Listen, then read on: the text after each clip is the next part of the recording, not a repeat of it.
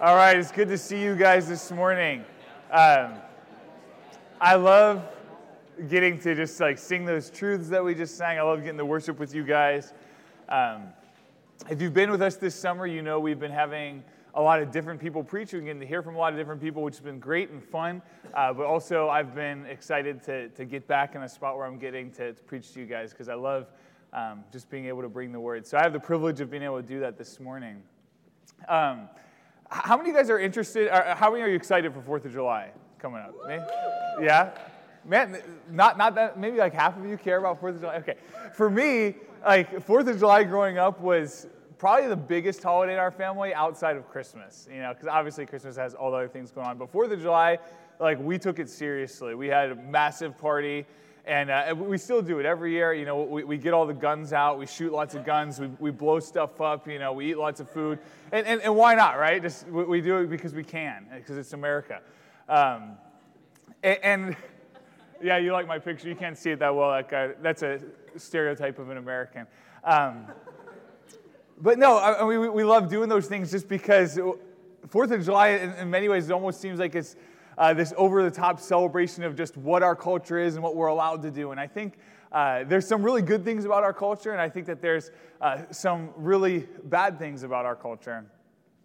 But regardless, I always have a good time at least celebrating the idea that we are free to make a lot of our own choices here. And this is not like a patriotic sermon or whatever. That's not what I'm preaching on.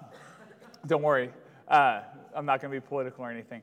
But the reason I wanted to go into that was just because I think that when you live in a certain country, you adapt to a certain culture. You come to value certain things, and you come to see the world a certain way, and your life reflects the culture of the country that you live in. And most of us here are from the United States. Not everybody. All of us here at least have been living in the United States for some period of time.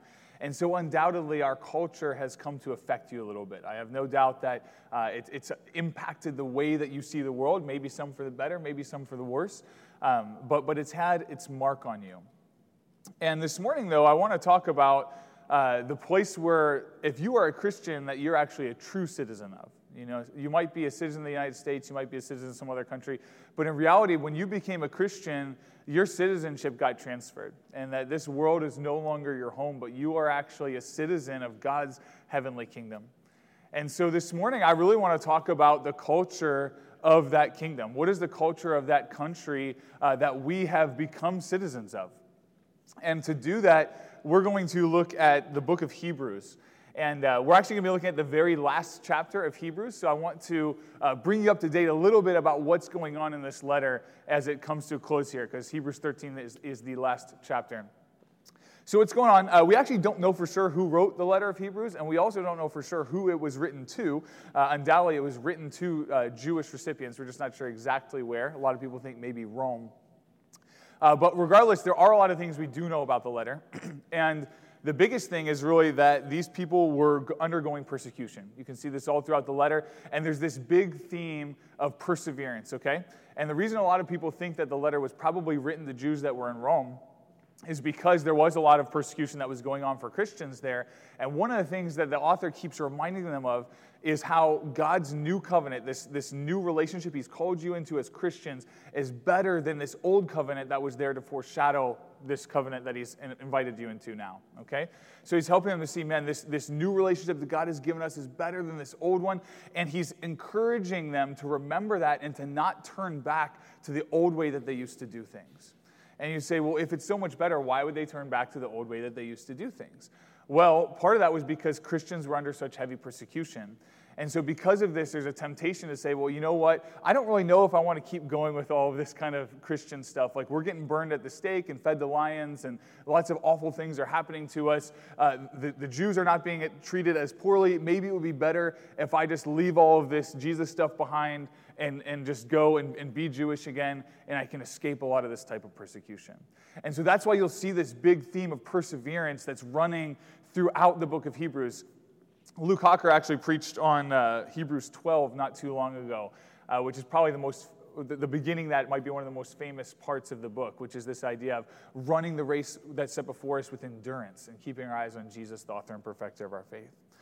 So I'm actually going to move a little bit past that now, beyond this idea of just, okay, let's persevere, into saying, well, what does that perseverance look like? If we're going to persevere in the faith, if we're going to keep on following Jesus, what is the culture that we should have? What is this new kingdom that we're going to be receiving? And my sermon this morning is called Unshakable Kingdom Citizens. And the reason that I've titled that is from this very end of Hebrews 12. The author says this in verses 28 and 29. He says, therefore, since we are receiving a kingdom that cannot be shaken, let us be thankful, and so worship God acceptably with reverence and awe, for our God is a consuming fire. So here we see he's trying to help them realize, guys, forget about all this kind of stuff that's going to be shaken, that's going to be passing away. We are receiving a kingdom that cannot be shaken. And in light of that, let us worship our God with reverence and awe. We're going to talk about what some of that looks like, how we can live a life that does that. For our God is a consuming fire. Our God is powerful. He is awesome. And I can tell you that you want to live under his reign. So I want to pray together, and then we're going to dive into the bulk of the text I want to talk about this morning in chapter 13. Cool? God, we love you. We thank you that you're good. You are a consuming fire, God. You are powerful. You're dangerous. But you're good, and we thank you for that, God. We thank you that we know that we can trust you. We thank you that you have called us into this new covenant, this new relationship, where we can come close to you, God, that we don't have to fear anymore of us not being holy enough or not being clean enough to approach you, God, but that you have made us clean by the blood of your Son. Lord, we thank you for that. We pray that you would remind us of that daily, that you'd help us to be people that live in grace, that give grace both to ourselves and to others, and that exhibit the kingdom lifestyle that you want us to. God, we ask that you would be with us this morning. Father, please just help us to focus on you. Help us to worship you with our mind this morning. God, clear any distractions, fears, anxieties, anything like that. God, just let it pass away and help us to focus on your word and what you have to say. God, we thank you that you are with us, and we pray that we would be aware of your presence this morning. We love you and pray this in your Son's awesome name. Amen. All right, so Hebrews chapter 13 is where we're going to be. I'm going to start reading here in verse 1. And just to let you know, too, a lot of time at the end of these letters, you'll get like a bunch of almost seemingly random statements where it's like the author has said the main stuff he wants to say in the letter, and now he just wants to remind them about a bunch of different points of conduct. And so we're going to see that here throughout the chapter. It says, keep on loving one another as brothers and sisters. Do not forget to show hospitality to strangers, for by so doing, some people have shown hospitality to angels without knowing it. Continue to remember those in prison, as if you were together with them in prison, and those who are mistreated, as if you yourselves were suffering. Marriage should be honored by all, and the marriage bed kept pure, for God will judge the adulterer and all the sexually immoral. Keep your lives free from the love of money, and be content with what you have, because God has said, never will I leave you, never will I forsake you. So we say with confidence, the Lord is my helper, I will not be afraid. What can mere mortals do to me? Remember your leaders who spoke the word of God to you. Consider the outcome of their way of life and imitate their faith. Jesus Christ is the same yesterday and today and forever. Do not be carried away by all kinds of strange teachings. It's good for our hearts to be strengthened by grace, not by eating ceremonial foods, which is of no benefit to those who do so. We have an altar from which those who minister at the tabernacle have no right to eat. The high priest carries the blood of animals into the most holy place as a sin offering, but the bodies are burned outside the camp. And so, Jesus also suffered outside the city gate to make the people holy through his own blood. Let us then go to him outside the camp, bearing the disgrace he bore. For here we do not have an enduring city, but we are looking for the city that is to come. Through Jesus, therefore, let us continually offer to God a sacrifice of praise, the fruit of lips that openly profess his name. And do not forget to do good and to share with others, for with such sacrifices God is pleased. Have confidence in your leaders and submit to their authority because they keep watch over you as those who must give an account. Do this so that their work will be a joy, not a burden, for that would be of no benefit to you. Pray for us. We are sure that we have a clear conscience and desire to live honorably in every way. I particularly urge you to pray so that I may be restored to you soon. All right, we're going to stop there. But we see throughout this passage this beautiful picture of what life in this unshakable kingdom should look like, okay? Now, this is the kingdom that we're receiving. He even referenced it there in this idea that we don't have an enduring city here, but we're waiting for the city that is to come. He was reminding them in chapter 12 when he was saying, hey, I want you to persevere. I want you to remember that, hey, things are going to be shaken. All that can be shaken is going to pass away, but we are receiving an unshakable kingdom. So if we're citizens of that kingdom already and we're moving on towards inheriting that, then let us be people that already exhibit that lifestyle right now. And so he's helping us to understand this is what it looks like to live that way. These are the things that I want you to remember. And so like I said, there's a ton of kind of almost seemingly random stuff in here. And it's a lot. I have like 11 different things I want to talk about this morning.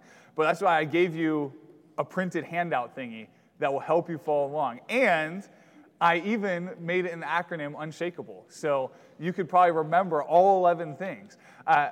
I usually try not to do things like that until I'm in seminary right now, and we were learning about Jesus' teachings, and I forget what percentage he said, but it was like a really high percentage of Jesus' teachings apparently had some sort of mnemonic device in them to help people remember. Remember, it was a really oral culture back then. So I thought, hey, maybe I should try to start implementing more of that into some of my teaching. So who knows, maybe you'll come away here being able to remember all 11 things that I want to talk to you about. But the U stands for, as unshakable kingdom citizens, we are united as family. He says, keep on loving one another as brothers and sisters. You see, this is important as Christians. We don't just call each other brother and sister. Like, we actually are brother and sister. And I think that this is lost on us a lot of the time, that we, in reality, probably put our blood brothers and sisters at a higher spot than our spiritual brothers and sisters. But the reality is, man, like, we've been adopted into God's family. This is what John 1 tells us, that as many as believe in him, he gives the right to become children of God. If you've believed in Jesus Christ, you've been adopted. God is your father. One of my favorite books, Knowing God by J.I. Packer, the best chapter in it is on adoption. He says, Father is the Christian name for God. Like, you want to know what God's name is? If you're a Christian, it's Dad. It's Father. And that means that the fellow Christians that are sitting in here with you, that they're brother and sister. And so we need to be people that keep on loving each other in this way. And so how is it that you love your brothers and sisters? How is it that you treat your family? I know not everyone in here probably has a good family situation, but I think that we all know ideally at least what the family should look like. We have an idea of saying, hey, this is what it would look like if I was in a good family. And by God's grace, I've been given a great family. I'm very proud to be a part of it. Yesterday, I was shoveling mud in the hot sun with my brother and my dad. And why? I wasn't being paid for it. It was no benefit to me. It was just because they needed help with something, and I was there to help. I know at the same time, every time that I've needed help with something, if I ask them, they will be there to do it for me. No questions asked. I'm not afraid to ask either. If I need something, I know exactly who I can go to. And our church should be the same way. Our brothers and sisters need to be the same way in Christ, that one, we have the comfort and the confidence to be able to ask for help whenever we need it. And that we would be people that respond. I think our church does okay with this. I think that we can still grow, but I think there's a lot of things where, like, man, this is cool. This week, somebody was just like asking to borrow a car, and you know, it's like, yeah, we're going to make that happen, or you know, whatever it may be that's needed. If someone ever needs a ride from the airport, or whatever, anything, bigger stuff, serious stuff. As the church, we need to be people that come together and make these kinds of things happen. I just read a book recently. It was called The Lost Letters of Pergamum. It's a fictional book, but it was written by a New Testament historian. And he was describing these ancient worship services. And he talked about how at the end of the service, they would just take an inventory of needs. You know, and every person that had a need would just stand up and say, hey, I've got this need. It might be, you know, my aunt is struggling with food, or I need a job, or whatever it may be. They'd take this inventory of needs, and then the Christians that were there would do everything in their power to make sure that those needs were met. And like, man, I want to start doing that here. That would be pretty cool, actually. If we got better at just really understanding, man, we are a family and we're going to make sure that we take care of the needs that we have. This is what life in the kingdom looks like. And not only do we take care of each other, but we also take care of outsiders. Number 2, the N is for nice to strangers. It's a little bit of a weak word, nice, but I'd like something a little bit forceful there, but it works with the N. But in verse 2, it says, do not forget to show hospitality to strangers, for by so doing, some people have shown hospitality to angels without knowing it. So you see, we're not just called to serve others, but we're actually called to serve and love strangers. Now, this word here, the Greek word that's used is actually philozenias. Okay, I may have pronounced that wrong. But literally, you might recognize both of those words. So phileo is the word for like friendship, brotherly type love, okay? The city Philadelphia, you've ever heard it called the city of brotherly love? That's why. Phileo, Philadelphia. Okay, so that's that root there. Phileo. And then xenios. So the word xenos primarily in the Bible means stranger or foreigner. You might recognize this word from like xenophobia, when people are afraid of outsiders or whatever, they don't want immigrants or something like that, okay? That's that root there. So literally what he's saying here is this idea of love for strangers, phileo xenos. And so we need to be people that show love to the stranger, the foreigner, and the outsider. And so what exactly does that look like? He says this interesting thing about how some have shown hospitality to angels without knowing it, okay? So what he's referencing there, at least one of the places I think he's referencing, comes from the book of Genesis. And you may have heard of the cities of Sodom and Gomorrah, probably. They're famous for being wicked, and God destroyed them with fire and brimstone. But before he did that, he actually sent some angels into the city of Sodom to go and give a report to see just how wicked is this place, actually. And so these angels come, and they set up camp, and they're just going to go like sleep out in the town square. Like it'd be like setting up a sleeping bag in Fountain Square or something, right? And you would not want someone to set up a sleeping bag in Fountain Square, I'm assuming. Like if you saw it, you'd say, hey, that's probably not the best place to sleep. There's a lot of shady stuff that might go on around here. And so there's this guy named Lot, the only righteous guy in the city. And he comes by and says, hey, you guys need to come in and stay in my house. Don't stay out here in the square. They're like, no, we're going to stay in the square. He's like, no, you really shouldn't. Come on into my house. And so they do. And he doesn't know that they're angels. They look just like regular people. But in doing so, he actually shows hospitality to them. And not only does he give them a place to stay for the night, but he does everything in his power to protect them. Because the wicked men of the city actually come and they want to rape his strangers. That's how bad the city was. Now, they were able to take care of themselves. They actually got Lot out of there, and the city ended up being destroyed. But the point that we get is that, hey, you don't know who you're serving. And it doesn't even matter who you're serving. God cares about us showing hospitality to the strangers. I love what Jesus says in Matthew 25 when he's separating the sheep from the goats, and he's telling them all of these good things. That he tells these people, all these good things you did. I was in prison, you visited me. I was naked, you clothed me. I was thirsty, you gave me a cup of water to drink. And they're like, when did we do those things? He's like, whatever you did for the least of these, you did for me. You see, we need to be people that are quick to show hospitality and love to strangers. Because whether it's angels or not, it's probably not angels most of the time, but even if it's not, Jesus is saying, hey, even if you do it for the least of these, you're doing it for me. So that's what life in the kingdom looks like as well. The third thing there, the S, is for sympathetic. Verse 3 says, continue to remember those in prison as if you were together with them in prison, and those who are mistreated as if you yourselves were suffering. Empathetic would be a little bit better, but S, I need the S. So, but really there's this idea of, hey, I want you to remember those that are suffering, those that are in prison. And I want you to remember them so much so that it's to the degree that, like, think about you being there with them. Like, think about the two greatest commandments that Jesus gave us, right? Love the Lord your God with all your heart, all your soul, all your mind, all your strength. What's the second one? Love your neighbor as you love yourself. And so even here in Christ's teaching, what's he trying to get us to do? He's trying to get us to understand what it's like to be in somebody else's shoes and to love them that way, right? I want you to connect with how these other people are. Love your neighbor as you love yourself. Think about what it would be like if you were in that situation and love them that way. It's the same thing that we're getting here with the author of Hebrews is communicating. I want you to think of what would it be like if you were in prison? What would it be like if you were being mistreated? I want you to remember those people and to love them. And so this would probably be particularly helpful for this church because, like I said, they were undergoing persecution. So they probably had a lot of friends that had been thrown in prison. And I don't know about you guys, but I can be pretty bad with like long-distance friendships. Like it's not like I don't care about you anymore, but I'm just like I'm focused on what's in front of me. You know, out of sight, out of mind kind of a thing. And sometimes I need reminders like this, especially for those that might need some more help that are not in my direct line of sight. And so this is another thing that Kingdom citizens exhibit, is this sympathy for others. H is for honor marriage. Kingdom citizens honor marriage. Verse 4 says, marriage should be honored by all, and the marriage bed kept pure, for God will judge the adulterer and all the sexually immoral. Okay, so I find this interesting. He says marriage should be honored by all. Okay, so it's not just people that are married. It's not like, hey, married people honor your marriage and single people, like you kind of do whatever you want to do. No, marriage is to be honored by all. So how do we do that? Of course, I think on the most base level, this means married people are faithful to each other. You keep your covenant. There's no adultery or anything like that. And Jesus even includes lust in that, right? That if you lust after a woman, you've committed adultery within your mind.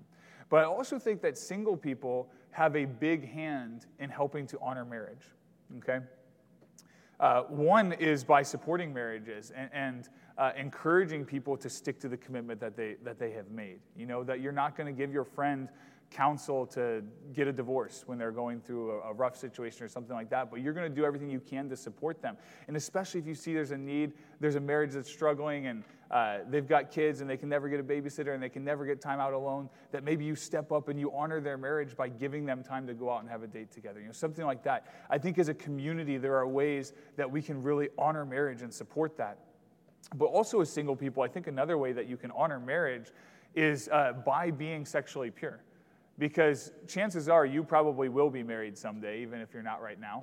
Percentage-wise, that's what happens to most people. And so you're honoring your future spouse with your sexual purity right now.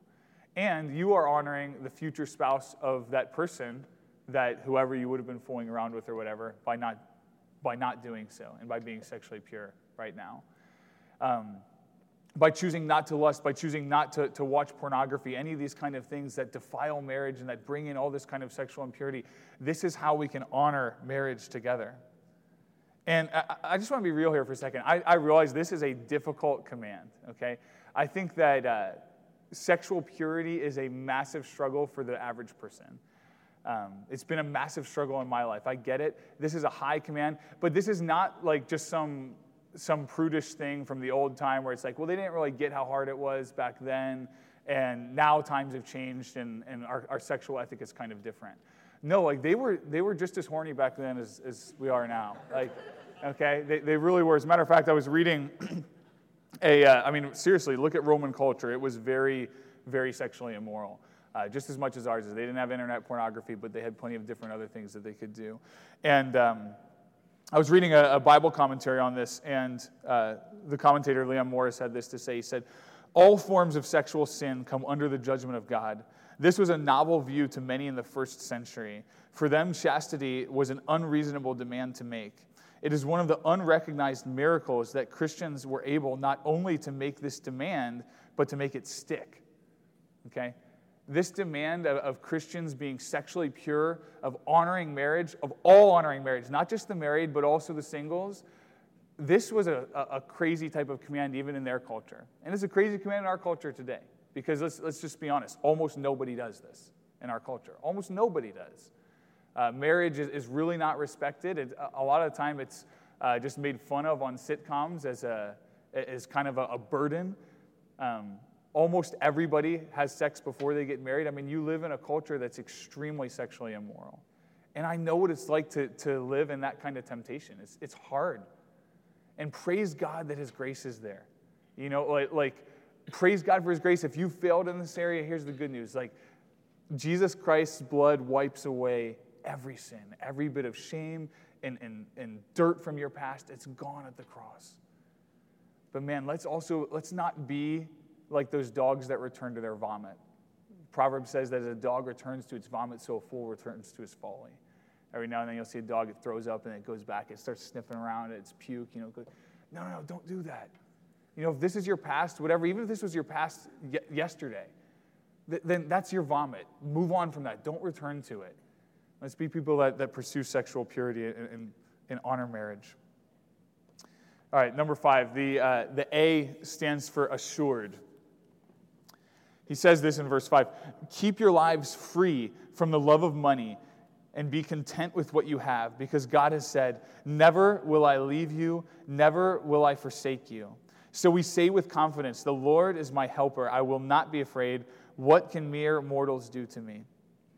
When you understand that God is your helper, that frees you from so much anxiety, right? I mean, for many of us, money and anxiety go hand in hand, because most of us in here are not loaded. And so I think that a lot of time we look at our bank account or whatever, we're low on money, and we get stressed out, and we wonder, how are we going to make ends meet? And the reality is, man, he's trying to help them realize, free yourself from the love of money. Don't think that money is going to be your security. Money will never be your security. Even rich people worry about money, by the way. And even if you don't worry about money, it's still not going to solve the problems that you have, and that money is certainly not going to save your soul. He says, we've got something better than this. God is our helper. He says, never will I leave you. Never will I forsake you. This is so significant for us, guys. I know that I'm not telling you anything you haven't heard before, but what I'm hoping is that the Spirit will help you to actually internalize this and believe this, okay? I still struggle with this a lot of time. It was a week or two ago. I just had some general anxiety in my life. Didn't even know where it was coming from. Sometimes I worry about money and long-term stuff and all that. And I just went out to Eden Park and had a quiet time. And I was trying to make a decision about something I wanted to do financially. And I was praying about it, and the Lord just brought Matthew chapter 6 to my mind. And in Matthew 6:33, Jesus says, seek ye first the kingdom of heaven and his righteousness, and all these things will be given to you. And so he's just been talking about all this stuff we need. We need clothes. We need food, right? He says the Gentiles run after these kind of things. God knows the needs that you have. Seek his kingdom first, and all these things will be given to you. And so that was really the message I came away with is, Grant, you need to stop worrying so much. That doesn't mean neglect your finances, but you don't need to worry about them, okay? Do what you need to do to be responsible. But man, have faith that God knows what he's doing, that he knows how to take care. He knows how to take care of the birds, for goodness sake. He cares about you a lot more than he cares about the birds. So can we be people that actually understand this, that the Lord is our helper? Can we be people that are actually freed from the love of money because we understand that we have a security that's way better than the earth's greatest bank account? Okay, the next letter, this is really rough. It's cringeworthy, but I had to do it. So the word here is conscious. I had to spell with a K. I know that's not how it's spelled. Okay? I know it's not how you spell conscious. But there was just, I was racking my brain. I was like, I can't waste too much time on this. You'll probably remember this one better than the others anyway. So if memory is the point, then I think you'll be successful.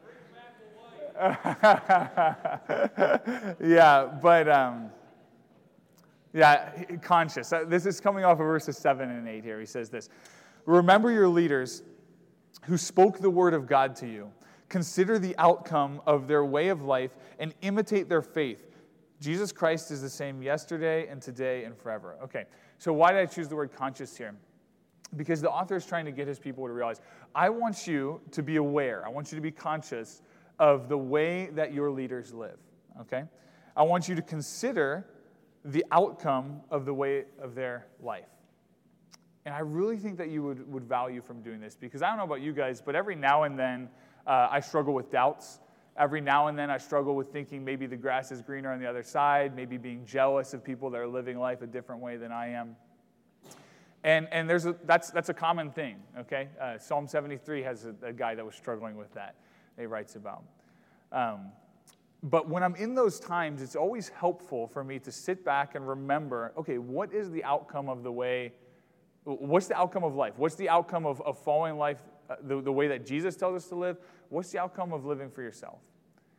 And I just turned 30 a couple weeks ago, and that's like one of those big reflection points in life, I guess. I know. When I was in high school, my genetics teacher said that was the genetic turning point. So I guess it's all downhill from me. I'm slowly dying. But you know, as I reflect on this kind of thing, I think, man, what is the outcome of living for yourself, and what is the outcome of walking with Jesus? And the most obvious thing, obviously, the eternal destination is completely different. If you live for yourself, you're eventually going to end up in hell and separate from the Lord. And if you walk with Jesus, you're going to go to heaven, you're going to be with him for eternity. But I mean, even just beyond that, I mean, let's just look objectively at things that we can see even here in this earth. And I start to look and say, man, who do I know that has a life that I admire and that I would really like to have? Not in an envious way, but just like in a way that I respect. And those people are always Christians. They're always people that are walking with the Lord. And I look and I say, man, who has lives that I just want no part of? Like they're in a mess. They've screwed up most of their relationships, all this kind of stuff. It's almost always people that are not walking with Jesus. And the reality is when I'm not trying to say like, oh, your life is going to be easy and blessed or whatever because you walk with Jesus. What I am saying is that righteousness has a lot of natural consequences. One, like your relationships are going to be better if you love people the way that you love yourself, right? The second greatest commandment, like don't you think you're going to have better friendships if you do that? And even in your times of difficulty, even in the persecutions, the kind of things that this church was going through, you get to walk through it with Jesus. You have the Spirit strengthening you as you're there. And I think, man, what a hopeless situation that would be to be in. If this life is all you've got and you get dealt a bad hand and like you get cancer or, you know, you lose all your money or whatever else, or your wife walks out on you or something, it's like, man, like you've got no hope. Like everything is lost. And so as I've looked, I just say, man, following Jesus really is just not only better for eternity, but it's better even here in this life. Like it's just, it truly is the way to joy, is walking with Christ. He gives blessings that nobody else can give. There's a lot of earthly blessings, but even more so, there's the blessing of just fellowship with him. And so the author of this letter is trying to get the people to realize, because remember, they have a decision to make. They're being persecuted. And they're saying, am I going to turn away from Christianity and go back to this Judaism thing? Or am I going to stick with this? He says, hey, I want you to remember your leaders and think about the outcome of their way of life. Who is it that preached the faith to you? What's their life look like? And I want to ask you the same questions. Who are the leaders that are in your life that are influencing you? Can you look at their life and say, man, yeah, that's a life that I really respect. And that's an outcome, the outcome of their ways, the things that I can connect to the way that they behave, that's something that I want. Those are the kind of leaders that you should have. I've been thankful for having those kind of leaders in my life. And ultimately, we have one true leader, which is Jesus Christ. He comes with this statement about Jesus Christ is the same yesterday, today, and forever. If following Jesus worked for Abraham, you know, even though he didn't know Jesus the same way that we did, he walked with God, and Jesus is part of the Godhead. Following Jesus worked for Peter. Following Jesus worked for Paul. Following Jesus is going to work for you. Okay? And I also am going to skip ahead to verse 17 here just because this also has to do with leaders and this idea of being conscious about their lives. In verse 17, he says, have confidence in your leaders and submit to their authority because they keep watch over you as those who must give an account. Do this so that their work will be a joy, not a burden, for that would be of no benefit to you. So God is our ultimate king, but he's trying to help these people realize, hey, I want you to be conscious of your leaders, their lives, the outcome of their ways, all those kind of things. And I also want you to be conscious about the way that you're making life for them. You know, don't be really difficult. Don't cause lots of problems. That's of no benefit. That's not going to be a benefit to you. It's not good for them. Don't make their job burdensome. These leaders have a heavy burden on them. He says that they're going to have to give an account.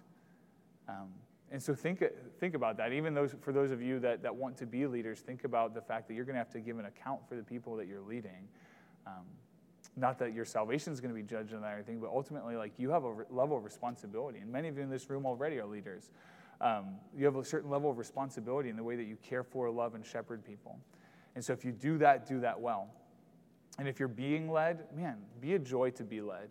You know, be conscious about the way that you're impacting the lives of those that are leading you. All right, the next letter here, E, is for erudite. Okay? So see, I'm smart. I know how to spell conscious.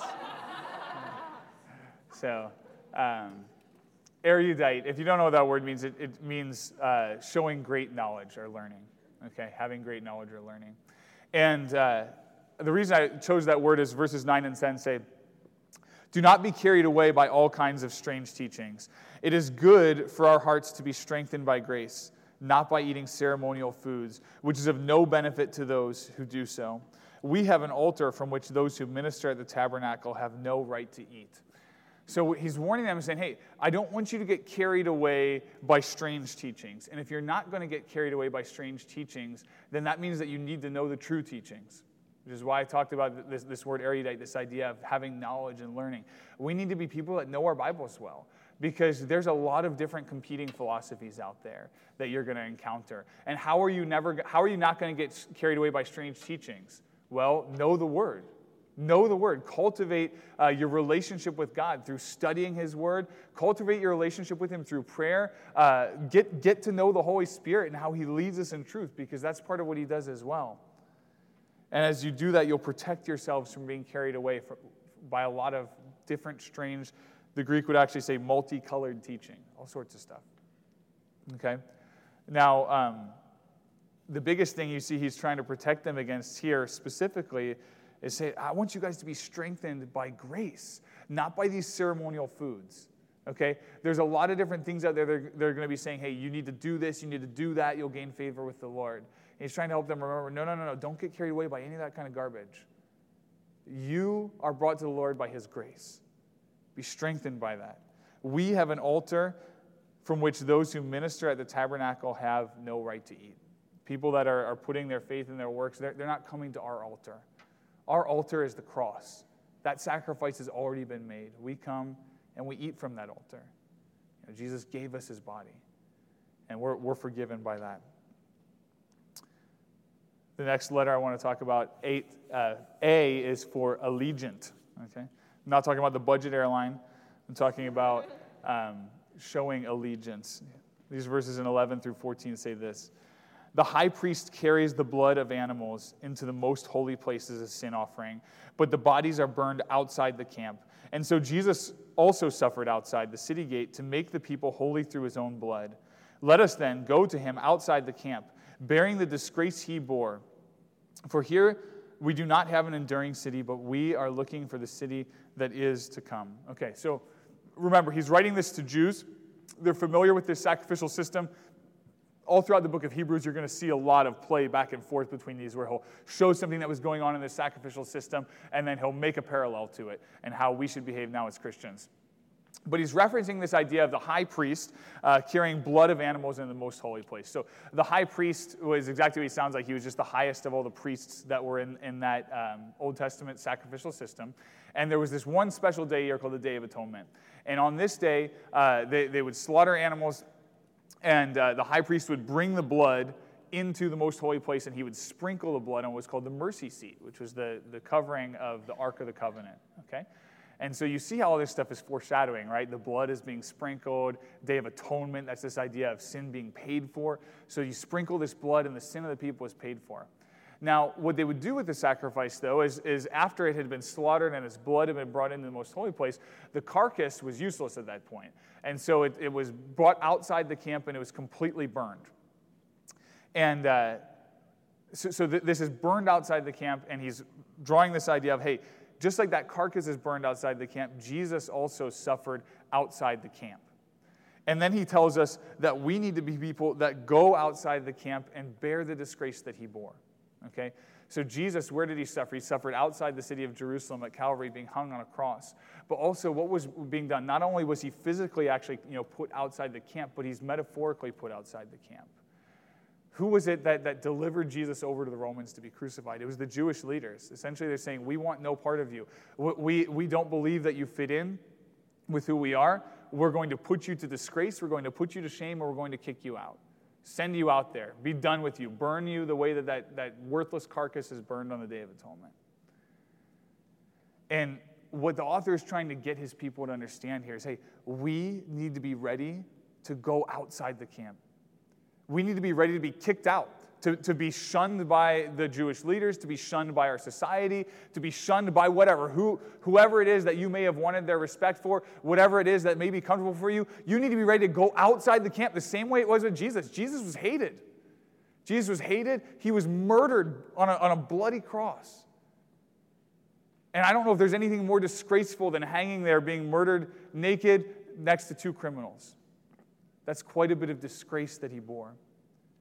And so as Christians, we have to be people that expect to follow in those footsteps. And we might be people that are going to be cast outside the camp. We're cast outside the camp of our society.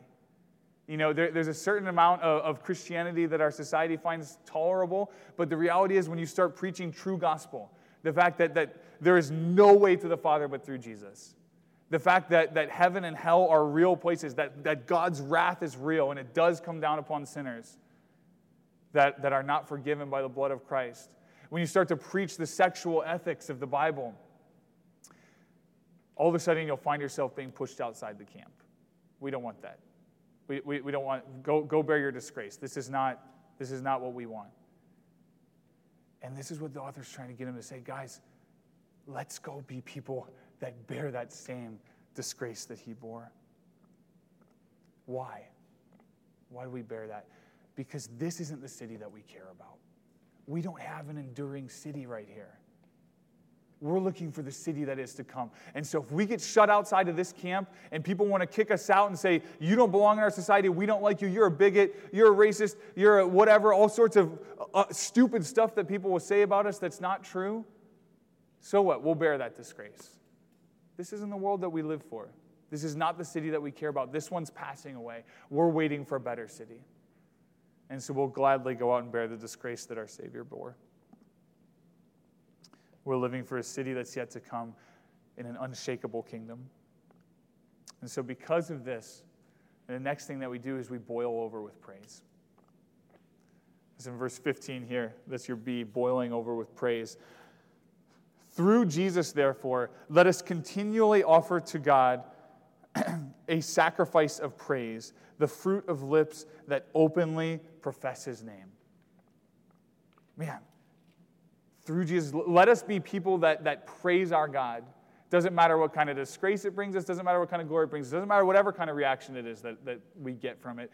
We're going to be people that won't shut up about Jesus. We're going to be people that boil over with his praise. This is a sacrifice that he appreciates. He's not asking us for bulls and goats to be slaughtered anymore. That system is done away with. Jesus Christ was the sacrifice once and for all. The sacrifice that we bring now is the praise of our lips and the praise of our lives.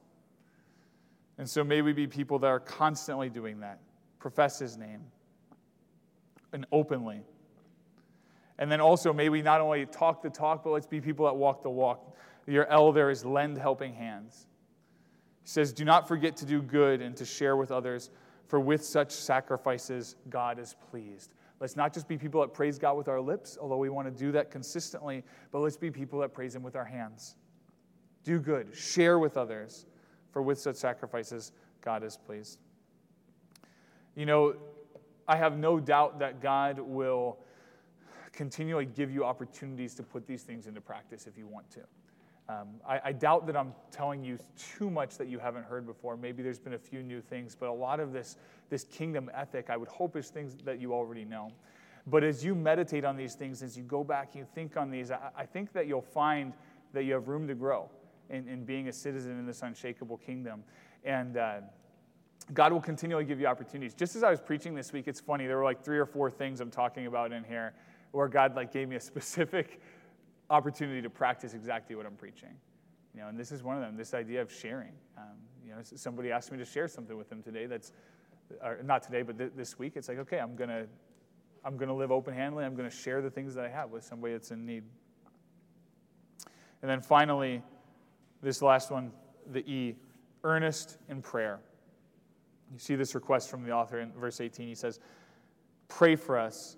We are sure that we have a clear conscience and desire to live honorably in every way. I particularly urge you to pray so that I may be restored to you soon. You know, so not only do these people, they're conscious of their leaders, they submit to their leaders, they care about helping their lives be good, but they pray for them. Okay? He says, man, I want you to pray for us. He's not afraid to ask for prayer requests, and he's not afraid to ask for something specifically. He says, hey, this is what I really need you to be praying for right now, is that I would be restored to you. And I think that we do a pretty good job with this as a church, but we need to be people that are earnest in prayer, that are constantly lifting each other up, that we're willing to ask for prayer for the things that we need. If you need prayer for something this morning, I want you to come and ask for it. I'll be back there in the back. There might be some other people too that you can come and get prayer for. Because we believe that there is value in lifting these requests up to God.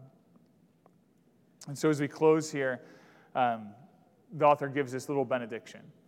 And in verses 20 and 21, he says this: Now the God of peace, who brought up from the dead the great shepherd of the sheep, through the blood of the eternal covenant, even Jesus our Lord, equip you in every good thing to do his will, working in us that which is pleasing in his sight, through Jesus Christ, to whom be the glory forever and ever. Amen.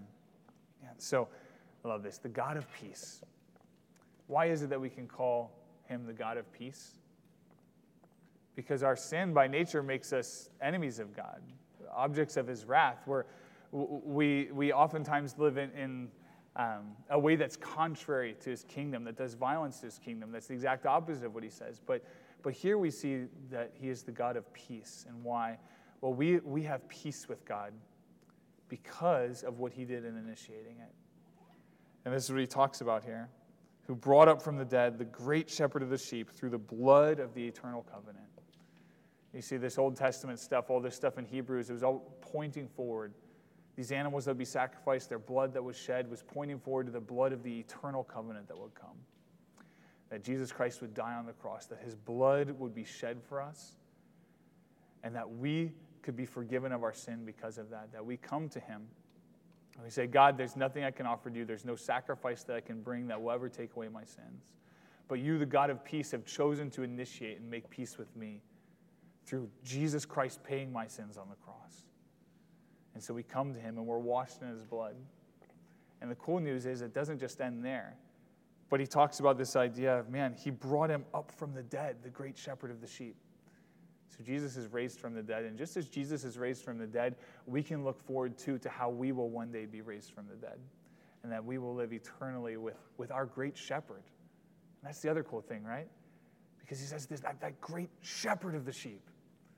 A shepherd takes care of and directs his sheep. And when I think about the Great Commission that Jesus gave at the very end of Matthew, he said, go therefore and make disciples of all nations, baptizing them in the name of the Father, Son, and the Holy Spirit, and teaching them to obey all that I have commanded you.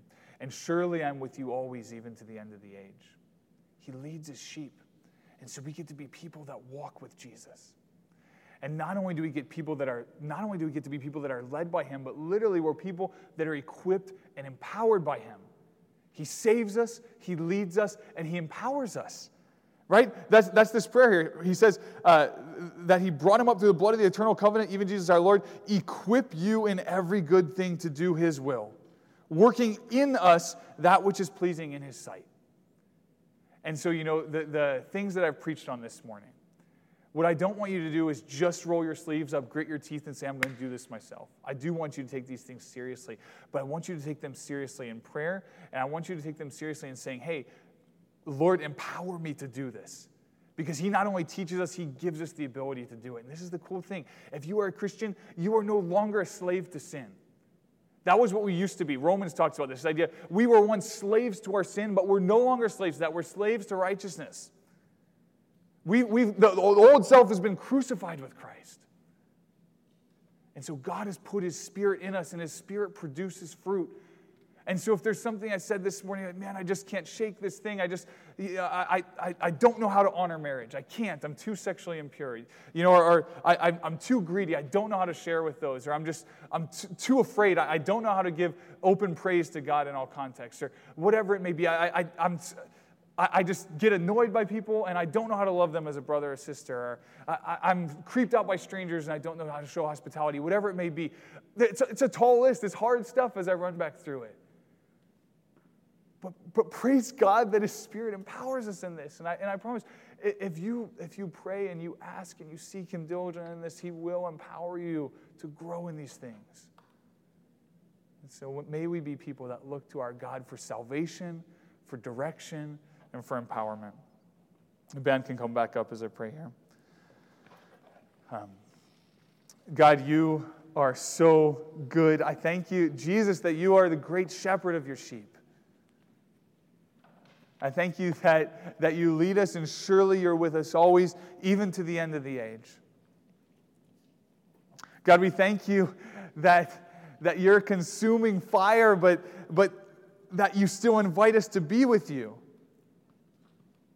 And Lord, we know that a day is coming when you will shake all things that can be shaken, but the kingdom that we're inheriting is kingdom. God, we thank you for saving us. We thank you for leading us. And God, we pray for your empowerment, that you would make us men and women that go forth from here and live in this ethic, that live in this way, that exhibit this, God, that we would be different from our culture, that we would be willing to even go outside the camp and to bear the reproach that you bore.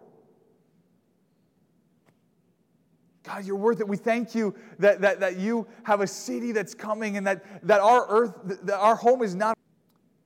We love you, Lord. We want to be people that follow you. And God, we want to be a church that repents of the places where we haven't, God. So where we have failed, we ask for your grace.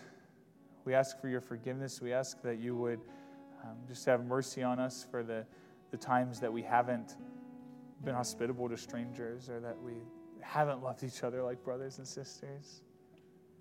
The times that we haven't honored marriage, or any of the other various failings that we have, God. We thank you for the blood of the covenant, that eternal covenant. That blood that, unlike the blood of bulls and goats, that's actually able to take away our sins. So God, we praise you as a free people. Lord, I pray that if there's anyone in here this morning that's not free, that's a slave to sin, that they would be delivered from it. God, I pray that you would move us to be just like the author of Hebrews, and be willing to ask for prayer. God, we love you so much. We pray that as we sing these songs, it would be a sacrifice that's pleasing to you, the fruit of our lips that praise your name. And we love you and pray this in your Son's awesome name.